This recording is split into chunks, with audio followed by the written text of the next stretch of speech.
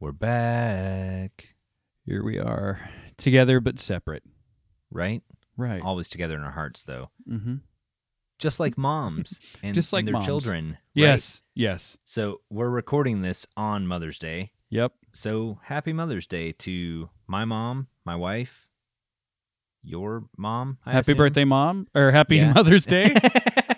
I'm keeping it in. Happy birthday. Yeah, in October. Happy Mother's Day, Mom. I mean, without a birthday, there wouldn't be a Mother's Day to celebrate. True.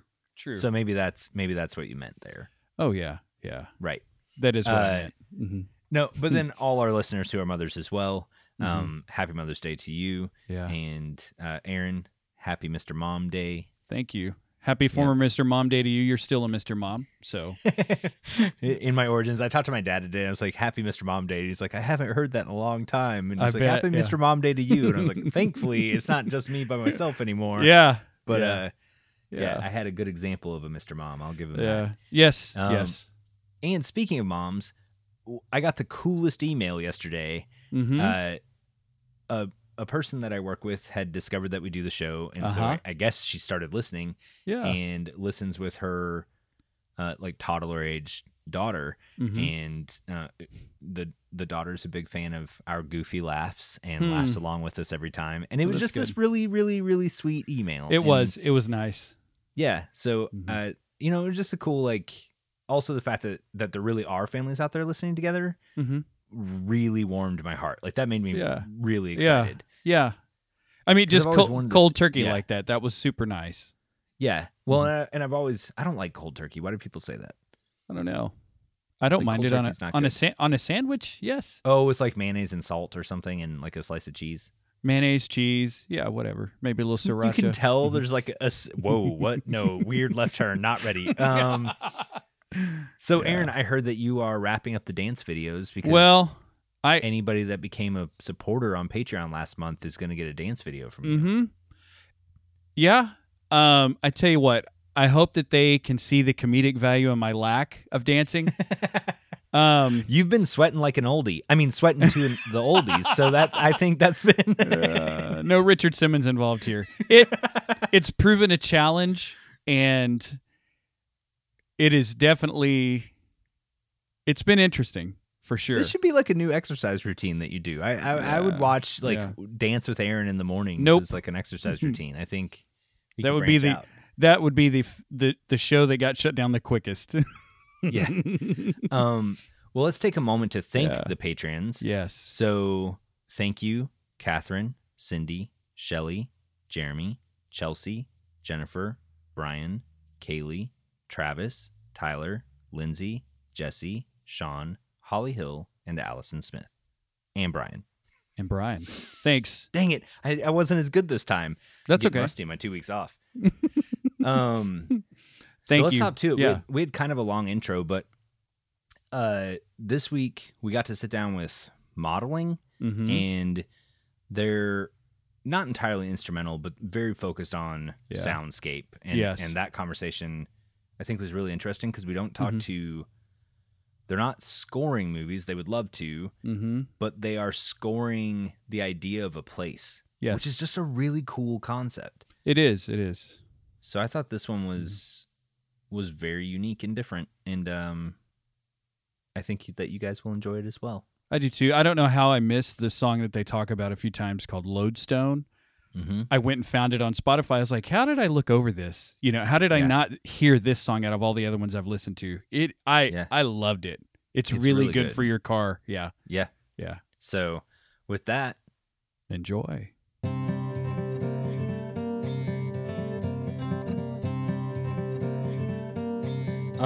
so let's start with who you guys are and what you do. Cool. Yeah, we're modeling. We're a local band here in Fayetteville. I'm Ryan. I play the drums and create the synth drums. I mostly just create synthesized drums for our music and help produce it and whatnot. Yeah, and I'm Quinn. I play synthesizer and piano. And I'm Connor, and I do vocals and synthesizers. Sweet. Nice. You guys just released a single, Yes, we did. right? Called Um, Lodestone, yep. Yeah, talk to us about that single. Connor? I did it last time. This is a track that oh man, we've talked a lot about this. It's hard to find a starting point, but it's something we started in 2014, and we just had this idea of kind of like this idea of this track that we just couldn't nail for like 5 years. We actually recorded it in 2015, and we put it out, and we weren't happy with it, and we just couldn't figure out a way to execute this piece of music, which we've come to find out is really kind of just like a mesh of a song and a film score in one. And that's also why it's like a very lengthy track as well. It's for most people, it's like 7 minutes or whatever. But most people. No, I'm sorry. It's a lengthy. I mean, we've got For a lot some of people, it's only 2 minutes. Other people listen to it for a real long time. Some And it's people 14 don't get past the minutes. intro. Yeah, it's a lot like our show. Yeah. Okay, what Everyone I listens meant the to whole thing, say is, I would submit this track on submithub.com, which is a place you can submit to like radio stations, and like 90% of the declines are like, it's too long. And then the ones that we did get approved for like radio stations, they were like, can we cut this out? Can we cut this out? And we're like, well, that kind of defeats the concept of the track. And like, so we're just like, no, I don't know if I want to do that, because then it's just a regular old like song, and I don't know. So that's a basic synopsis of the track. Connor can go more in depth. It was his original idea, and then we just kind of helped produce it and whatnot. Yeah.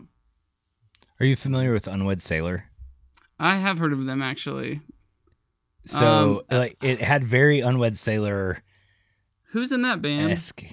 Some 3 guys. One of them at one point was Matt Putman, but I don't know who anybody else That's is. who it is. Because I had a friend that recorded at Matt's house. His name's Beckett, and he plays drums in a band called Condemn. And he was telling me about Matt Putman, and I know Adam pretty well. And then he Yep. told me about Unwed Sailor, but I haven't listened to him. Yeah. Yeah. Unwed Sailor's great, and they're an instrumental band. Oh, and cool. so they're like, when I first came across them, they had just come out with I want to say it's the Matchbox and the Marionette, I believe is the name. It had a book that came with it and stuff, but it tells this story like over the course of the album, right? And it like immediately when I started listening to Lodestone, that was kind of my touch point was, this is who this invokes to me. It's really cool, and I think Very it's interesting. But I think you bring up an interesting. The radio play world is built on these kind of like 3.5 minute cycles, and you're taking 2 of them. Like Give us 2 spots, please, for one. right? Like have you earned your Avengers Endgame moment where you get to be a 3-hour movie in the. So is the rest? So this is the lead track for an EP, correct? This is I would say this is the first track of the EP, the first single. We're gonna have about 4. I'm thinking, or 3. We haven't decided, but yeah, this is just the first one. So is the whole album going to be kind of a soundtrack to a single idea, or like what's the idea of the EP? I like that idea though. That would Yeah. be cool. You got this one? I'm a producer. It's fine. No. It kind of is like a soundtrack to not a specific idea, but a fictional place that we've created through photographs and moving images. I made this blog on Tumblr with all these just full of photographs of just places that look like how the music sounds. yeah, they just look like how I want the music. I want the music to look like these places, or to sound like the way these places look. And it's very oh man, it's got this dystopian vibe, this kind of futuristic, but it's all real places. They're like photographs of like these neon lights in Japan. It's got a cyberpunk kind of vibe to it. So the overall timbre and sounds on this EP are going to be representative of that, if that makes sense. Yeah. Yeah, Gotcha. that makes sense. Yeah, this track has kind of pushed us in a direction of where we want to take this EP. It kind of started the whole thing of what Connor was talking about this like fictional world that we're living in our heads. So yeah, I think the rest of the EP is gonna be based around that, and Lodestone is the first track off of that. I think that's interesting that you're making like arguably kind of a musical soundscape for a location. Like I don't approach music that way, right? But I've heard things that I mean, to your point, it's a musical score idea behind it, but I guess for me, I would like to know how the songwriting process occurs, right? Because I think like a melody and a riff and lyrics, those things all kind of make sense and work together. But when you're trying to invoke a sense of place, I feel like there would have to be a lot of discussion around what that place, like, are you guys conceiving of this world together, or is that mostly, one person and then trying to explain that story out and everybody responding? How's that working? That one, the second one. Is that why there's a storyboard of photos? I mean, kind of. The Tumblr is actually a storyboard, and this idea of it kind of, I guess it was all mostly in Connor's head, this world, and it was a little bit in my head, but I didn't see it like he did. I don't know. I was envisioning movies instead. I was envisioning, when I was creating this track, I was envisioning like the world of Blade Runner. Like I was very into that world at that time, and I was just like, and even the score, like so much of the score, I was just very enamored by that sound. And this was like a year ago. We started the track like a year ago, and so that was my vibe. I was just trying to live in that world somehow, but I didn't have like my own world in my head. And then Connor started to explain this to me, his thoughts on this. And he started to show me his Tumblr and all these photos, and we found this Tumblr called recall.me, and that really like inspired me in a different way, not just musically, but almost in everything that I did. I just really loved looking at that because it's very nostalgic. It's very like original Alien, like Terminator, like 80s films like that. I know Alien's like a 70s film, but pretty much an 80s. The second one was 80s. That's right. Aliens, yeah. The one everybody really got into it on Right. was 80s. Yeah, that's Right. So we'll give you a pass. Right. Yeah. So I mean, it just kind of finding that Tumblr, and then Connor showing me more photos. He kind of explained it to me, and I kind of got into this like vibe as well, and tried to picture myself in this place. And that honestly really helped me finish writing this track. And Quinn, you can kind of explain. We all come from a different area with this track, and Quinn's is probably a little different. Yeah, I don't know. I mean, I saw the Tumblr and everything, but I normally don't need like a visual to kind of feel where the music is going. Connor does really well with like expressing a visual and telling us what this means and how it relates to music. So naturally, whenever I just listen to it before he says any of that stuff, I can kind of already get that sense of where he's wanting to go. Obviously not exactly, but that's how I work with any of the music that he'll give me. It's just, I mean, we're all brothers, so I kind of feel like we're on the same wavelength creatively, you know? But yeah, that's kind of how I viewed this track. But yeah, Quinn's aware. Like he is aware of all this stuff. We've all explained it to each other. Right. So you touched on an interesting point there, Aaron. You played in a band with Brian, right? Your brother? Yes, and Yeah, a couple okay, other so- relatives. Yeah. So I think all of us have done collaborative projects, creative projects with a brother. Oh, which, that's interesting. Yeah. right. Mhm. So my brother's an artist. He's not really a musician. He dabbles with like drums or whatever, right? Mhm. But we've never played music together, but we've definitely collaborated on different art pieces and things like that.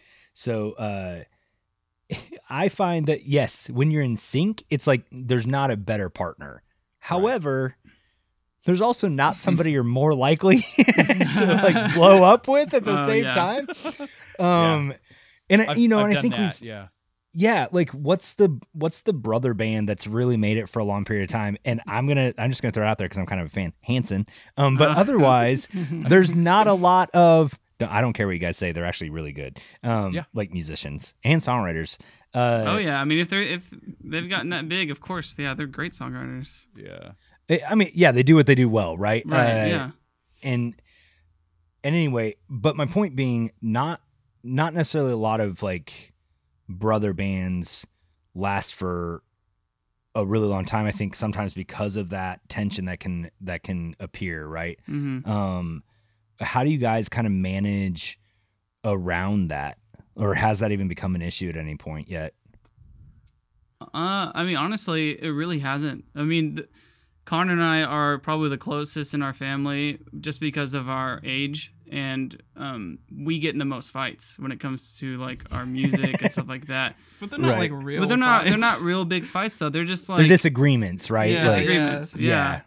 Which Yeah. yeah, it doesn't really cause a lot of like issues at all. I We'll mean, get in like a bad mood for bad a moods. few Yeah. hours or something, and then Yeah.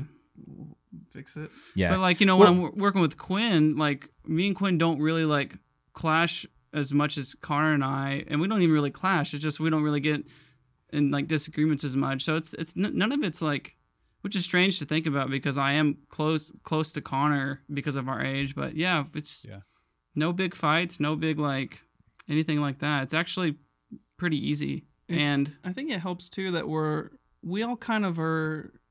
all different. We all view music differently, but we all have like this one kind of direction we see ourselves going in, or Yeah. that we Yeah. can agree on. So we're, even when there is a disagreement on something small, we all have this direct. We're all going in the same direction. None of us wants to do something completely, right. left field. Yeah, or yeah. whatever.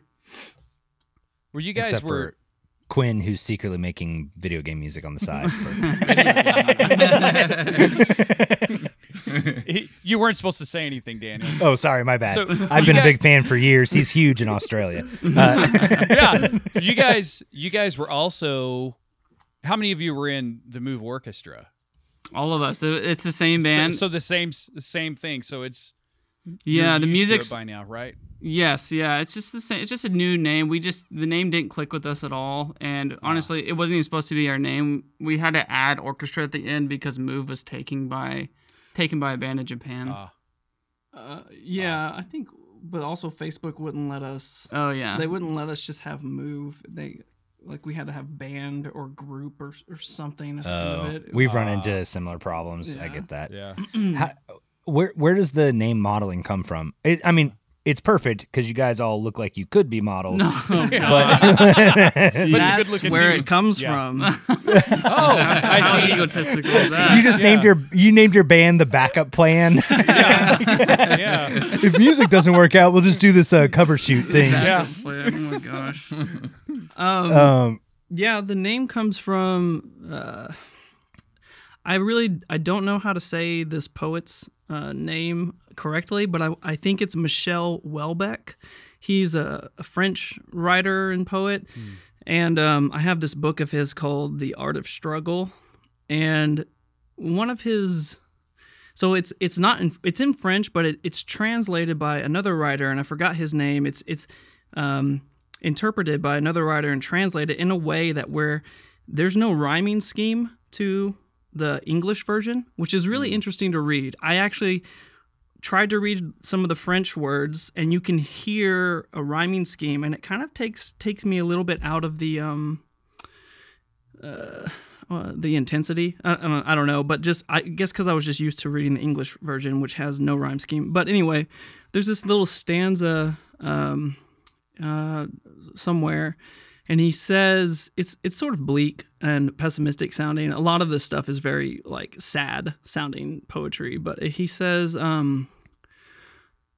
life is sometimes a procession of things. Their very existence shapes and models our decay, gives it a purpose, an unfolding, and a place. I think something like that. And I just like the idea of how when I heard models, like something that models are inevitable, like we're all gonna die, and like there's the ability to be able to shape yourself and be able to change yourself over that course of time, and like make yourself better or whatever.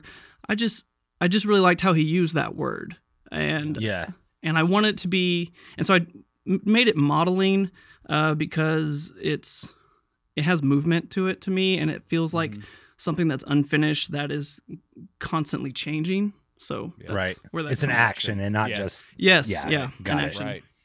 Yeah, that's cool. That's good. So You know where this drives my brain is Aaron, what was the band Superman's Dead? You know who I'm talking about. It was the cover with the guy on the trapeze thing and the red curtain. What band am I trying to think of? I feel like I've seen that.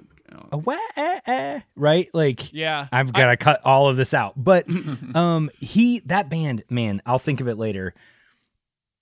That band, the singer read a book and then it hit him so hard and stuck with him so much that he wrote the soundtrack he thought should apply to that book. That's awesome. Right. That's really, really cool. Yeah. Man, Superman's dead, right? It came out, it's around the time that like Fuel was It's getting 97, big, 98. Right? Yeah. Our Lady Peace. Our Lady Peace. That's it. Yep. Our Lady Peace. I can hear the guy's voice. Yeah. Yeah. Because they had a couple other It's just funny for me to sit here and try to sing through the it's 5 a.m. Yeah.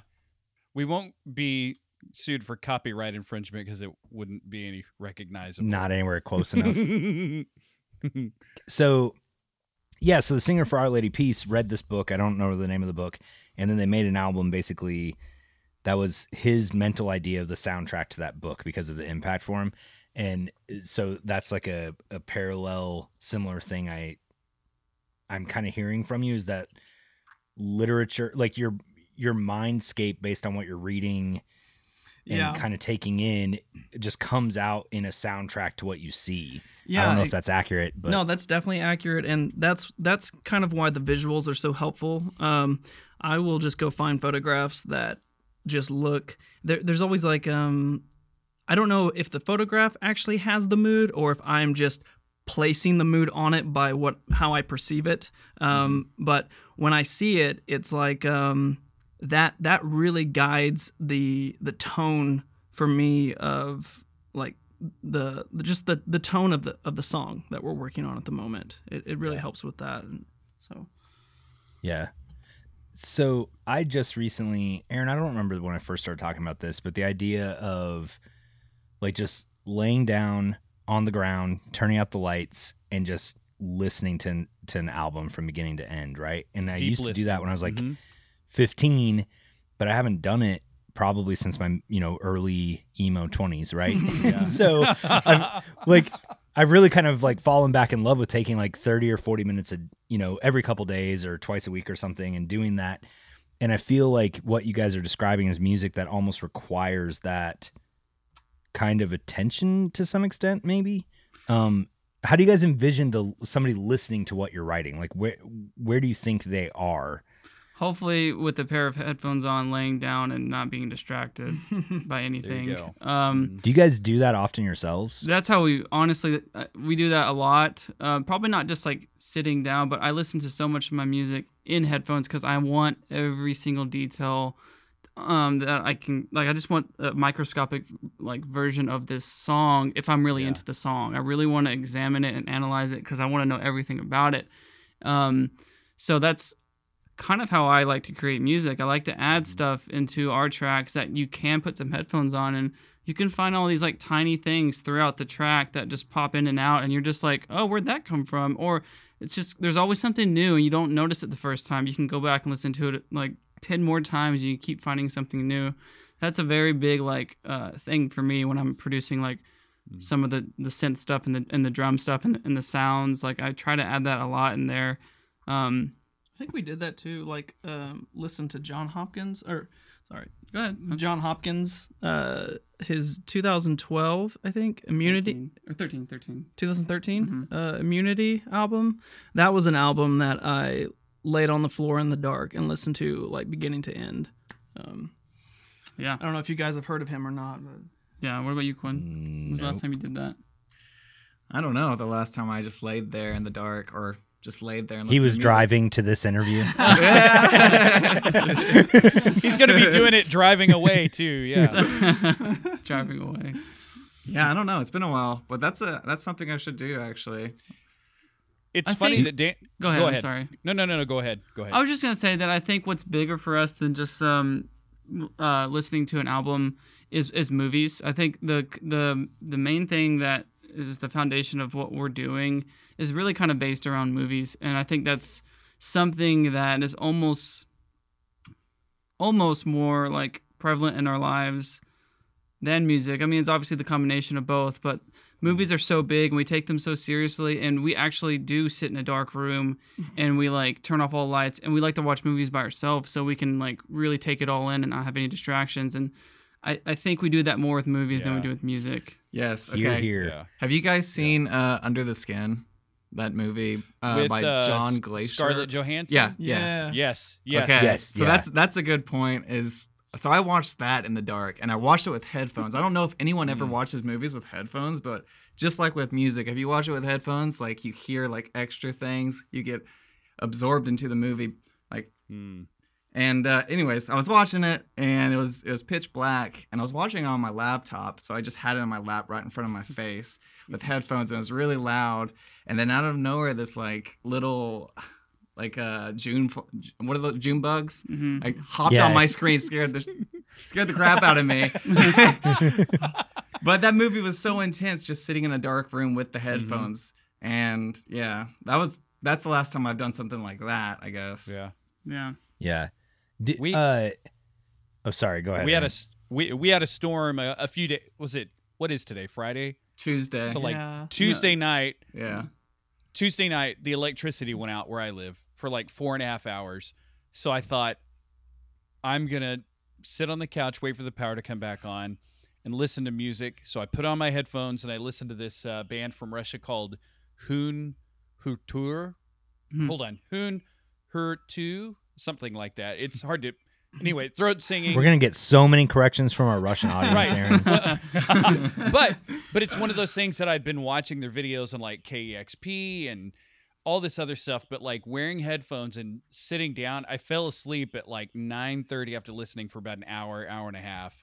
But it was a different experience than I've taken time to do, and I think that That's awesome. Daniel brought it up. We had some other friends bring it up, but it's one of those things that people should do it if it's to watch a movie, if it's an album or two. We don't do that enough. We don't take enough time. Yeah. Yeah, to listen. Yeah. and reflect And to on feel like it. everything. Yeah, feel it. Right. Yeah. Right. And that's exactly what it is. Just like Connor was talking about pictures sort of invoking, feelings and stuff with what you guys are writing. Mm. That's the point of some of these pictures, is to do something like that. The same Yes. as music. It's what you are feeling. You want to reflect that to someone else. They may take it in a totally different way, because of the way they hear it or maybe what they're going through at that time. And I think it's awesome to have something that you're able to sort of put out to let people reflect and have introspection on, maybe. That's Retrospect. a very good You know? point, man. I never Mhm. I didn't think about that, but I do think that's what we're doing unconsciously. Like I just didn't even think about that, but yeah, the introspection of just like not just letting a song play and you go to the next one and just playing like background music, but actually taking Yeah. it all in and seeing if you feel something from it, Yeah. Yeah, and that becomes like an experience too. So you're gonna remember that Yes. listening to that album in that dark room, what you felt that night, Mhm. and you're gonna remember that. So yeah. Yeah. It's Good a good point. soundtrack for your life, I guess, so to speak. Yeah, good point. I like that.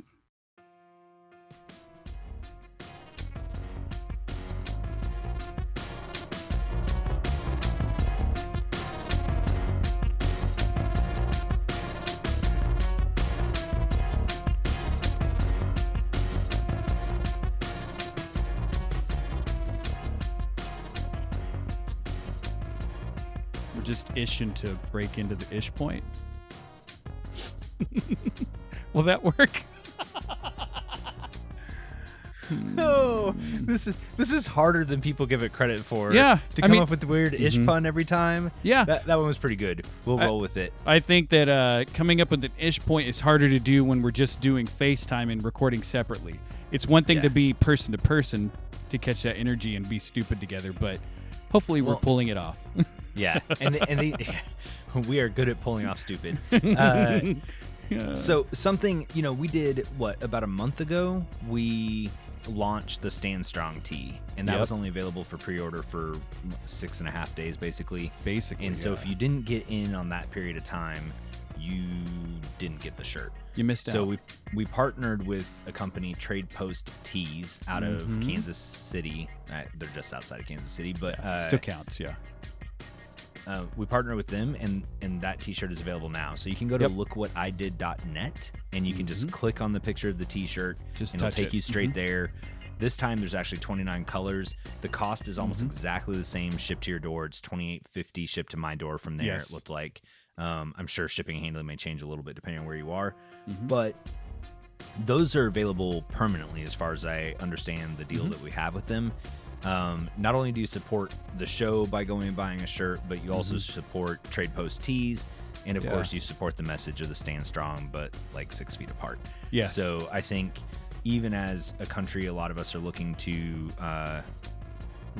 reopen, regardless of how you feel about that. That the idea of moving with some sense of unity, but cautiously and intelligently, Yes. is extremely important. I think that message is just as strong today as it was when we first launched that shirt. So I agree. lookwhatidid.net, and you can also catch some great photos of past guests. We'll have photos of our current guests modeling, and it's just you can find out a little bit more about us and all of the patrons that support the show. We don't talk about that. We just Right. name kind of the top chunk, but you can actually see a list of all of the people that support the show there as well. Yeah. So Yeah. very cool. And we're working on maybe a web redesign. Ooh. Yeah.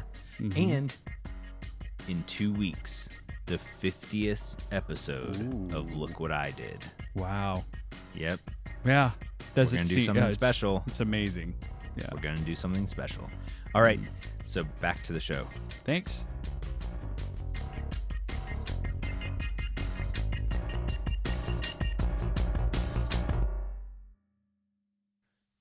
So is the interest here at some point scoring movies, or is it just that your approach is to kind of build a soundscape for something, right? Like you guys are talking about film a lot, but is that something you're interested in doing, is moving towards that direction of maybe scoring? I think that would movies? be amazing. I think that would be incredible both. Honestly, to score a film would be just a really awesome opportunity. We would write differently. It's another opportunity to write something completely different based off of someone else's work. So we were definitely into the idea of scoring a film. On top of that, this concept we're following of like, this imagery in our head and like the whole like film score and song thing, that's also something we want to pursue. There's no one-way street with what we want to do, but it's all music. But yeah, film is a huge part of it. Would love to do something like that. Thought you wanted to say something. Oh, go ahead. Yeah. I think I would just be reiterating what you said. Oh, I mean, okay. we definitely would not say no to Yeah. to an opportunity like that. We will not say no to money. Let us be clear. Bring it. I don't know what our main goal really is. Do you guys? Like, that's a question.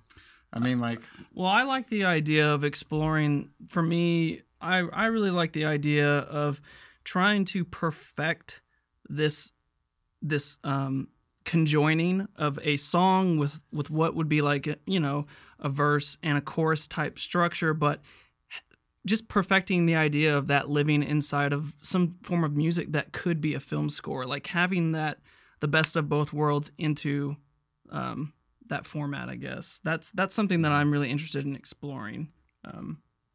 Yeah, same. I mean, the number one artist I listened to last year on Spotify was John Williams, which you guys all know. He's a film composer, and I grew up playing in rock bands and playing songs, and I think it's embedded in all of us because we were such movie fans. Because of our dad, he showed us all those movies whenever we were like really young, like all those really cool movies, and I think it's what we're naturally trying to do is combine like these movies with songs, because we still love songs. We just want to add a little bit more depth to them with something else. We just have a concept that we want to fulfill, kind of.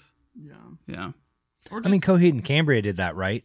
Like there's this idea of a world, and Yeah. Claudio's writing around.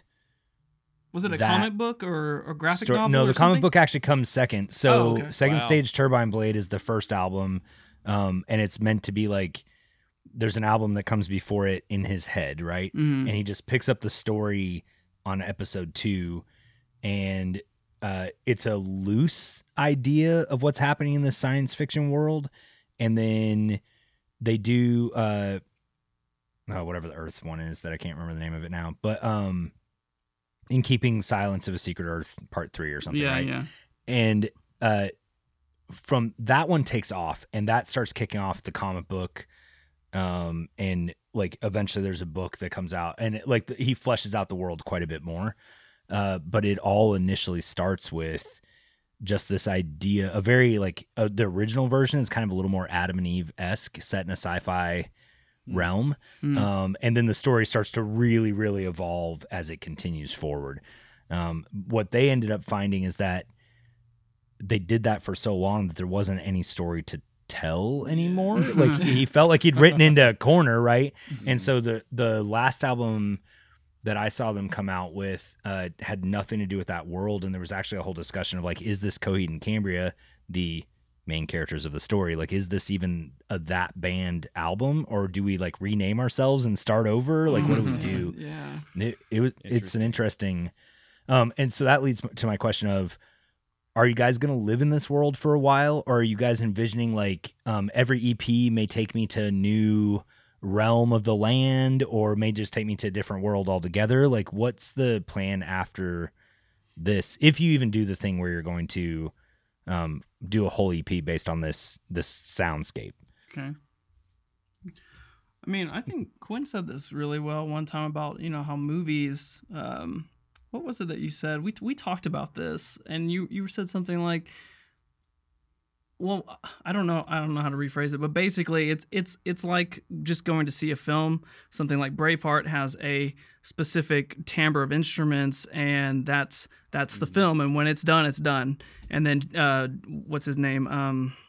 What's the guy? James Horner? James Horner, then he goes and does, I don't know, Titanic or Avatar or something, I don't know. And it's a different world. So yeah, I think we wouldn't just stay in this one place. Yeah, it'll be different every time, I'm I mean, sure. even during this process, we're going to have moments where like, oh man, I would really love to do this, but we don't really necessarily want to jump out of this world right now. So Right. So yeah, it's going to happen. It happens all the time. All We the call time. it phasing. Yeah, Where we And I phase don't in want and to put you guys. I don't want to put you guys in a box, right? Unfairly, like you haven't even actually really committed to the idea. I think that this EP is singularly this world. Just this song is. So like.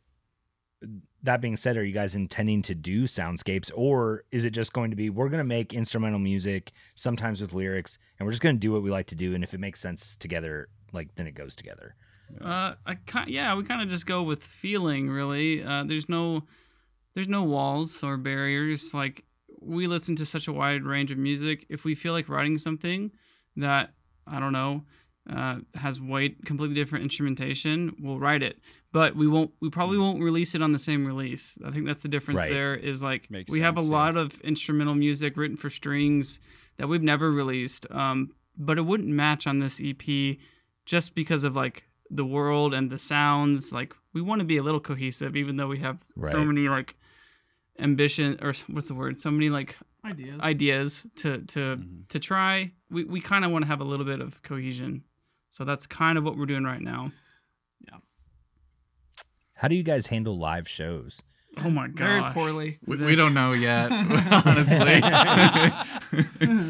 I mean, honestly, they're horrible. Like in the Come see us, guys. yeah, come see us. Once this social, we're seeing you right now. We're as close as anybody's Yeah. getting, right? That's right. Yeah. Once social distancing is over, we'll be there. Well, because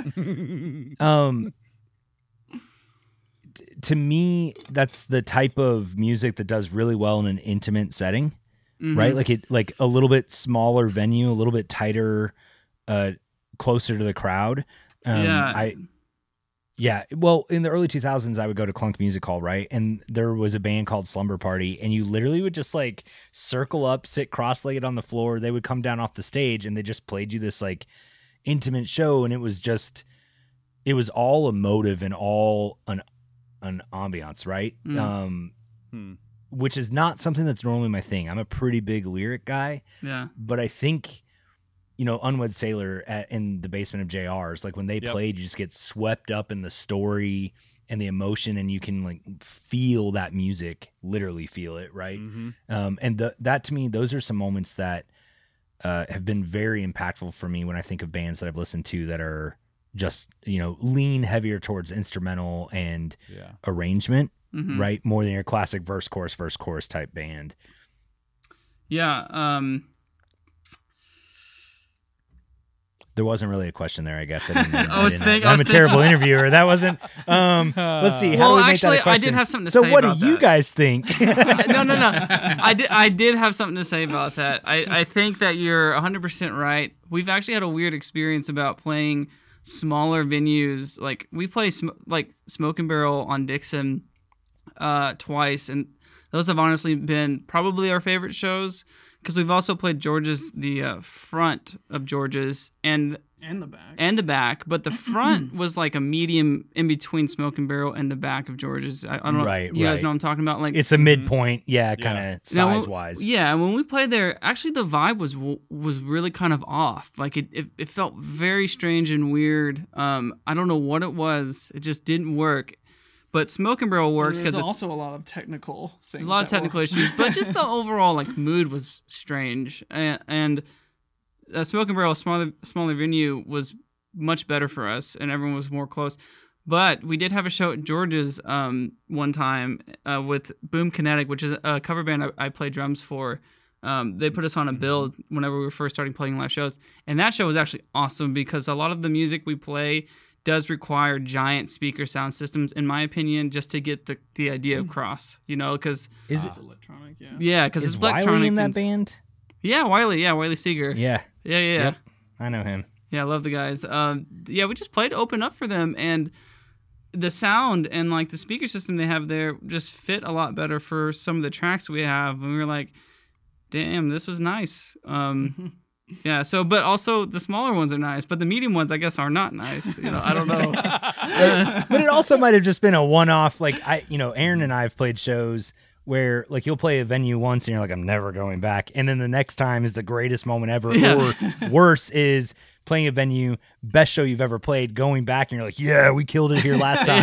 Then you get in and you're like, my mom didn't even show up. If Daniel's mom didn't show up, there's a reason. Yeah. Yeah. She was there at every one. We were guaranteed one ticket sale. What bands did you guys play in? Whew. Aaron, you want to take that first? Did you guys ever play in the same band? Yeah, that's how we met. did. Yeah, that's how we met. Cool. Let's see. What were we in? This is way back in like 1998. think, Probably Daniel? about it. Well, it had to have been earlier than that, right? Because you 97? you came into Pillar for a minute Yep. in like 96, 97. Yeah, 96, 97. It was a band called Pillar. I don't remember Before what the famous Pillar or the well-known Pillar. right. Right. There's a Christian band by that name, right? I have no Which, idea. I've oddly never enough, heard of it, actually. Yeah. that was the one quasi-Christian band I was ever in, was also this Pillar, which was extremely Yeah. confusing. Yeah. We had a studio space right down from Static, who had to become Static UK, right? Or was the big band became Static UK? I don't remember which one had to switch. There were two Statics at the same time. Well, there's Static X too. I right? know Static X. Yeah. Yeah. So Static. Yeah. So they were both Static, and I think one went Static X and one went Static UK. I think were the Weird. names.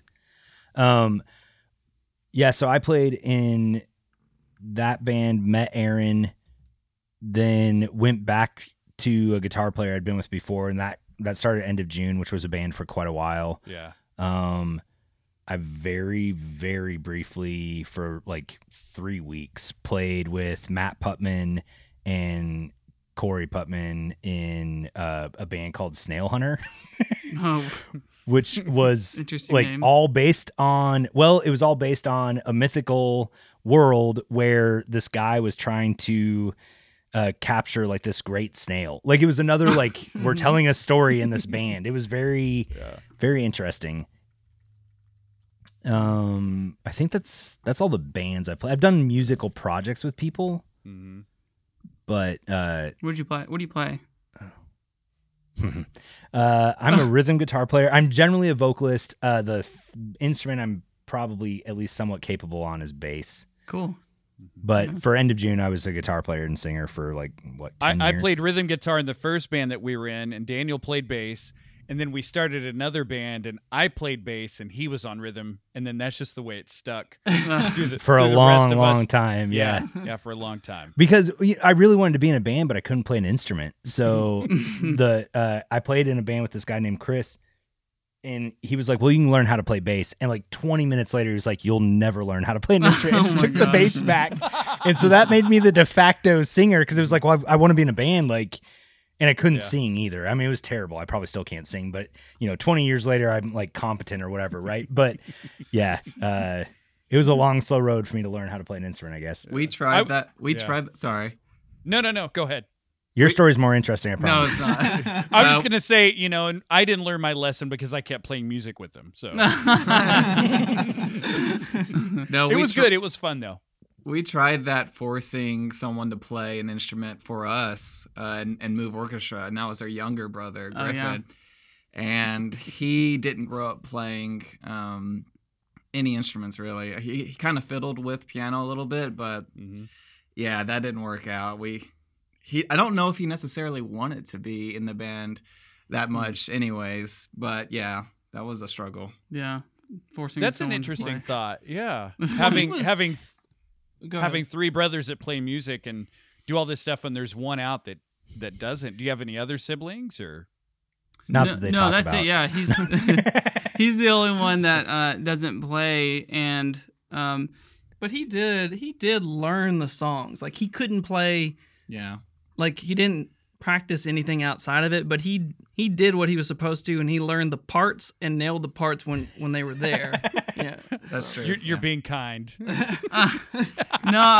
Griffin. No, I'm kidding. I don't know how Griffin is his name. I don't know how he feels about that. I'm sure probably nothing. And he's actually an awesome artist. He does paint and draw, and he's actually really good at that. And yeah, it's not for me. It's not weird. I hope it's not weird for him. I hope he doesn't feel like he should be playing music, because that's ridiculous.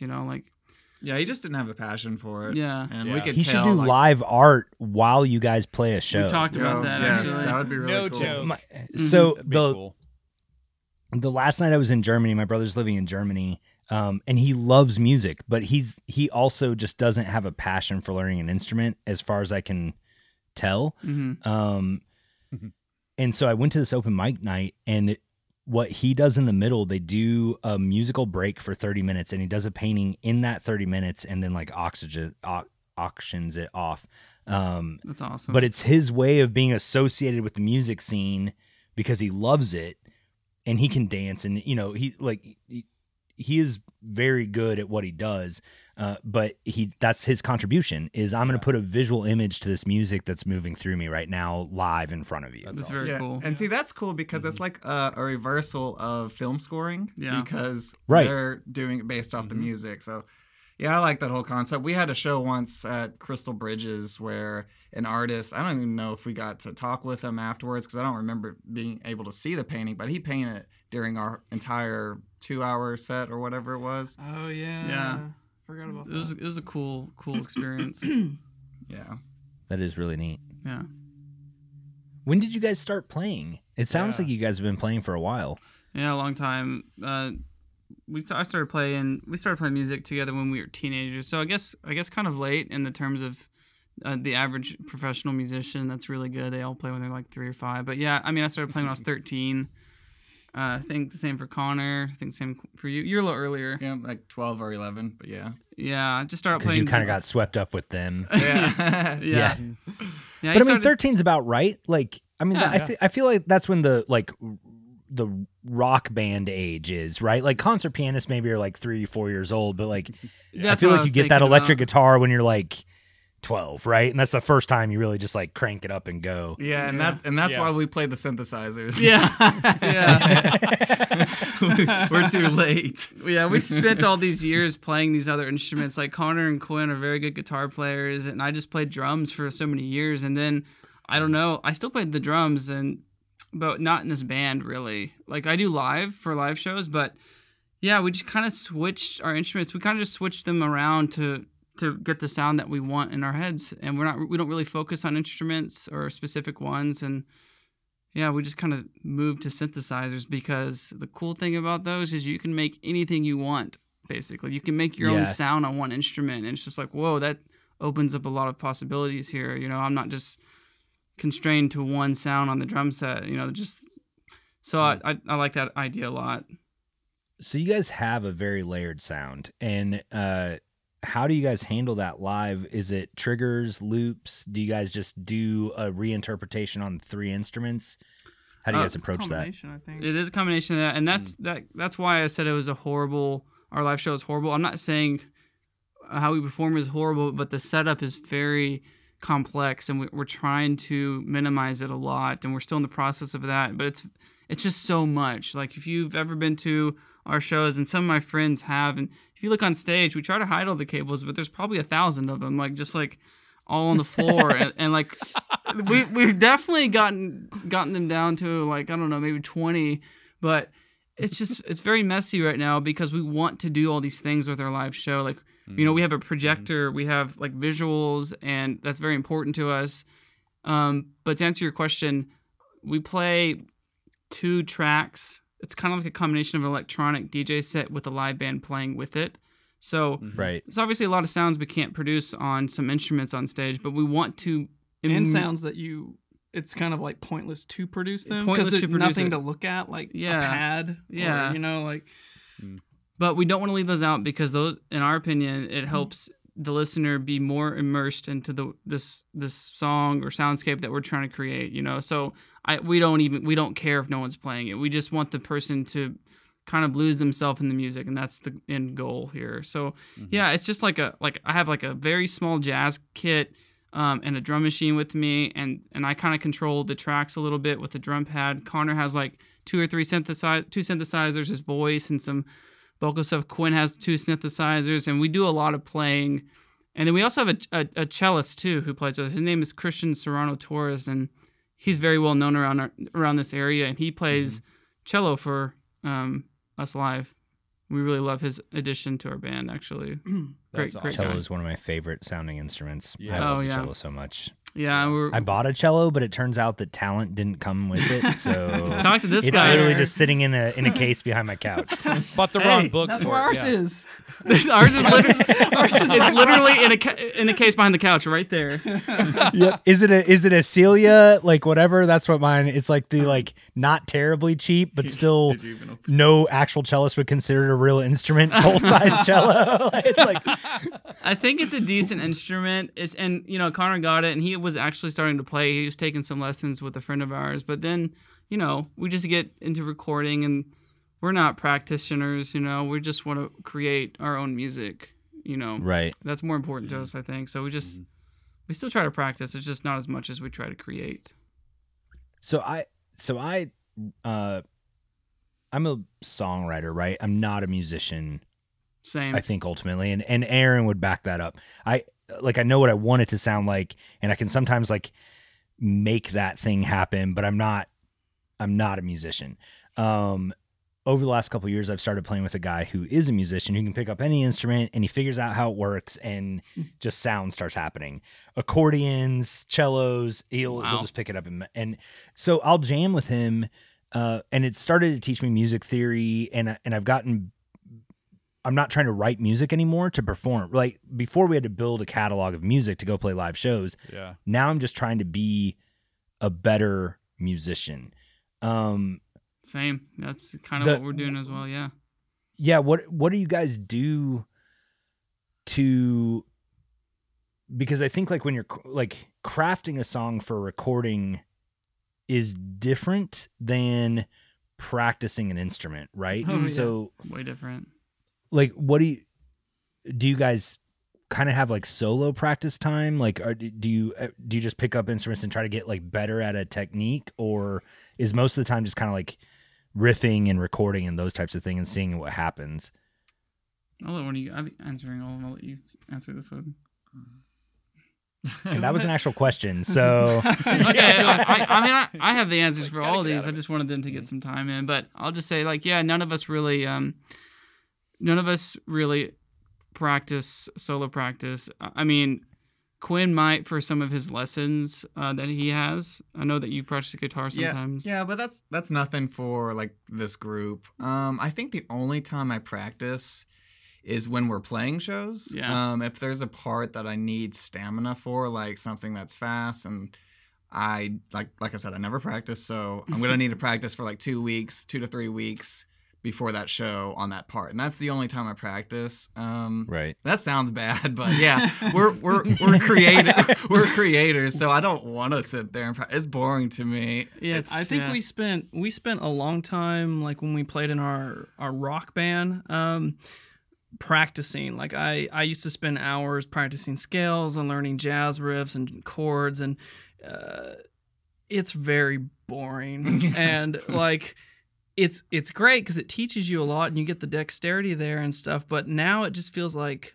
I just don't and I think I speak for everyone, we just don't want to do that. Like we could be spending those 2 hours writing something brand new that we can share with people, you know? Right. But we do.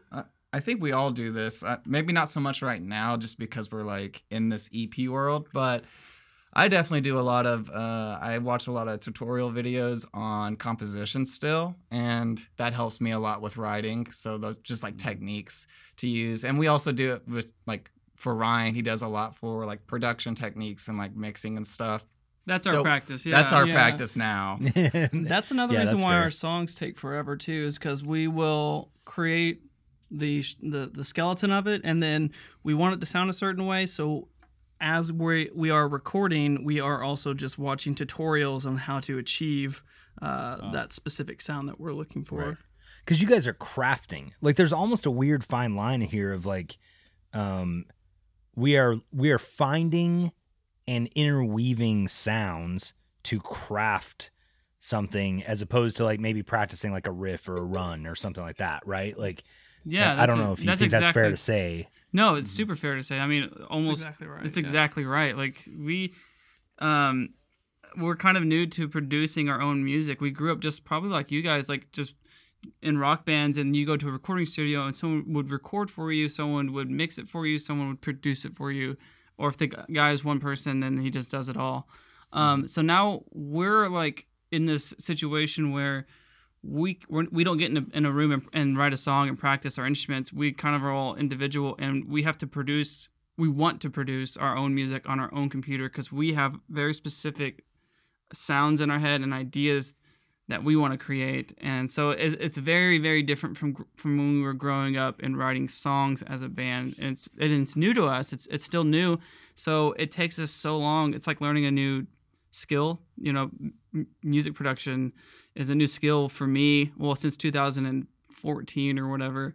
So it's very hard. It's like starting over on an instrument and trying to get good at it.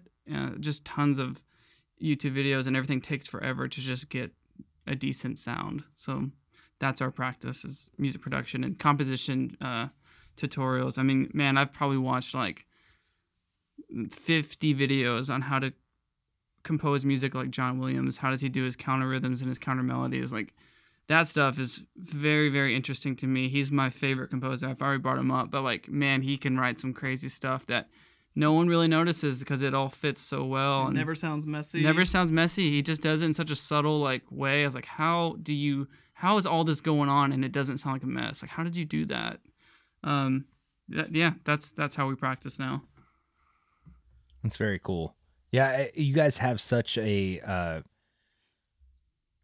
different perspective on music than I do, and that's what I think is cool and fascinating. Is like this thing that's been a big part of my life for a really, really long time, 25 years or whatever. Like actively participating in creating music, and then to hear somebody have this very passionate, totally different approach is really neat to me. And I think as I listen to you guys talk, I think I see my daughter, who is trying to start creating music and writing music, there's elements from both of these worlds, right? Like ukulele's her intro instrument because that's like the popular thing for her age, right? But she's very enamored by Billie Eilish and some of these other artists who use a lot of capturing. Like I was watching a YouTube video with Phineas, and the amount of like, yeah, well, this song's called Burn, so I lit a match in the bathroom and recorded that sound, and then that became like the snare sound. Yeah, I saw that Or it was video. like, what? Like you're not even like, this isn't like, I'm not sure it's music anymore, but it is. It absolutely, and I totally. love listening to it. And Gautier, I think, is underappreciated for a lot of his album is found sound, Oh man. right? Yeah. Like, and to me, like that's not my mental approach to music, but it's creating some of the most interesting, cool stuff out there. And I think it's very cool that you guys are approaching music the way you are, because it like it adds variety and a spice to it, right? Like Cool. Thank you. Yeah. I just find it Appreciate fascinating. that. Yeah. Heck yeah. Yeah. I mean, We love found sounds too. I was just though. gonna say, Found Sounds is like a giant like portion in how we create music. I mean, we have a Zoom, and like the new track we're gonna release in a month or two is made out of a lot of found sounds, and we just can't get enough of that idea of adding some organic textures in an electronic world of music that we're living in right now. I mean, it just feels so nice, and it's almost like ASMR to me, hearing found sounds Yeah. in music at true. this point. And another big influence on who did that for me is John Hopkins. Everybody should go check him out. He made electronic music to me accessible, which is huge. I used to hate it. When you're like 16, you're in a rock band, you don't care about it. But then one guy did it the way that I could relate to, and now I'm open to everything, and now I'm creating it. So it's just cool. That's cool. That's Yeah. awesome. Yeah. So when do we expect to hear this EP? When is it going to release? When do I get to buy it on iTunes? Good question. We're releasing as we go is kind of how we're doing it, because we're finishing songs and we're putting them out one at a time. It's not like a conglomerate, is that the word, of tracks that we're already finished with and we're already releasing. We're creating as we go, which is a new approach for us for our release, and we're just trying to see how it goes. So I mean, we have 4 tracks done. We have another single that'll be out in 2 months, and then we're gonna have. we may not even call it an EP. It may end up turning into an LP because Yeah. the tracks are all pretty lengthy. I mean, around 4 to 7 range. So And we have like 6 or 7 track ideas, and we don't know which is gonna be on what. But I'm gonna say out loud to hold us accountable. The end of summer. I'm just gonna say that. The end of this summer or Yeah. 2021 summer? No, there you Or- go. Yes. This summer. Yeah, doesn't summer end in December? Yeah, that's right. The very last day of December. Yeah. You heard it here first, folks. Yeah. Well, I think the music landscape has changed so much that there is no right way to release something, and I've thought about that over the last couple years, my songwriting slowed down a lot, and but I got a song where I'm like, oh, this one's actually good. What on earth do I do with one song? Like, I don't have time to make a whole record. Yeah.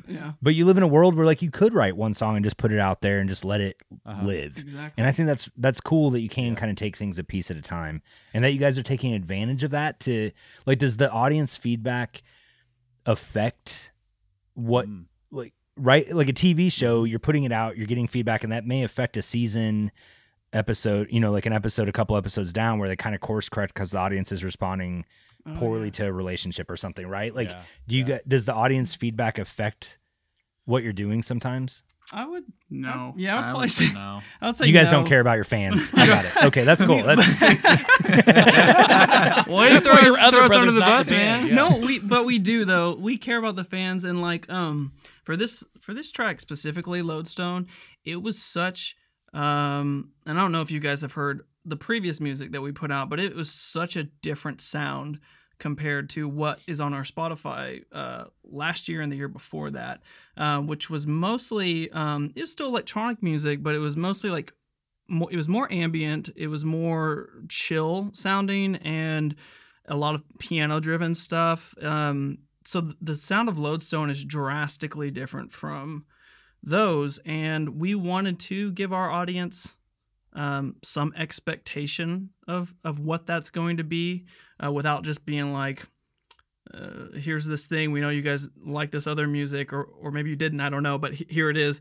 And we did that through just giving like these little, I just call them like little video poems. It sounds kind of pretentious, but like these little clips of visuals that we made that represent the world, with little fragments of what the new music was going to sound like, and some lyrics in the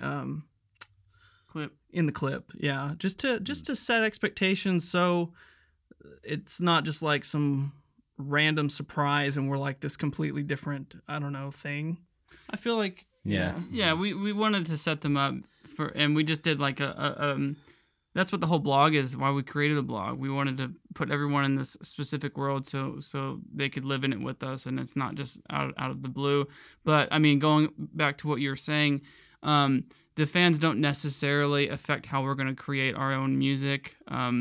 But we do listen to all of them, and we talk to every single one of them that comments or anything like that, and we do care about them. But I'm just being honest. I mean, I create music for myself. It's seriously an expression, and everyone hears that, and it's cliche. I get it, but it is ours. It is definitely how I express myself, because, I have social anxiety. A lot of people do, and sometimes the best way to do it is to just click play on Lodestone and you'll hear it. It's just this bang and boom, just hits you because you just have all this like stuff in you, and it's better for me to release that energy through music instead of like, I don't know, buying a gun or doing anything. Buying a gun. We'll cut here. That's not what I meant. I'm thinking of loud booms, and that's why I said gun. I'm thinking like big booms or like cannon. Yeah. Buying a cannon and shooting There you go. That sounds less creepy. But you can also think of this like movies, like a director. Whenever there's like, okay, so like Martin Scorsese,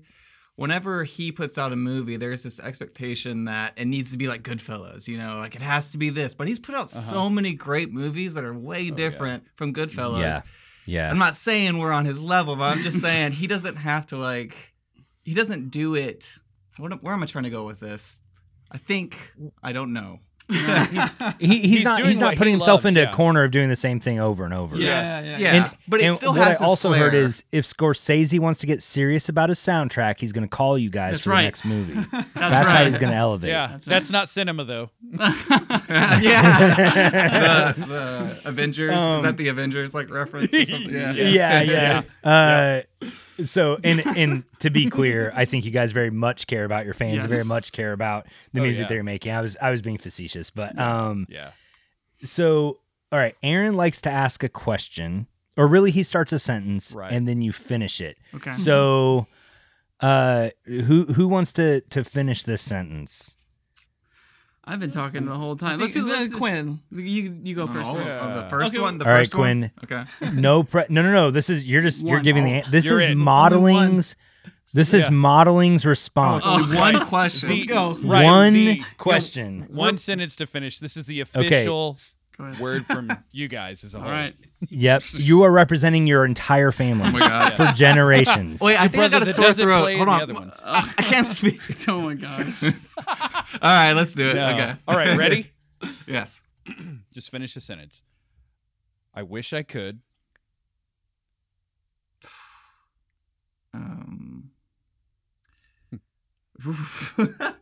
Dang. Taking too long. I wish I could go eat those Thin Mints upstairs. Wow. I guess I wanted it. Yeah, I wanted it to be something. I wish I could come over and have some of those things. Leave some Great outside. I'll response. drive up later. Yeah. Okay, this is pretty generic, but I wish I could write music for a living. Right now, I'm still not. So.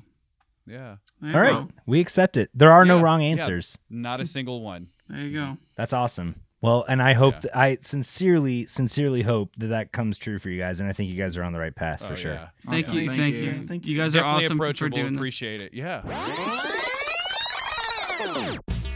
Look What I Did is produced by Aaron Dotson and Daniel Quinn. Sound designed by Daniel Quinn. Our digital director is Heather Hill.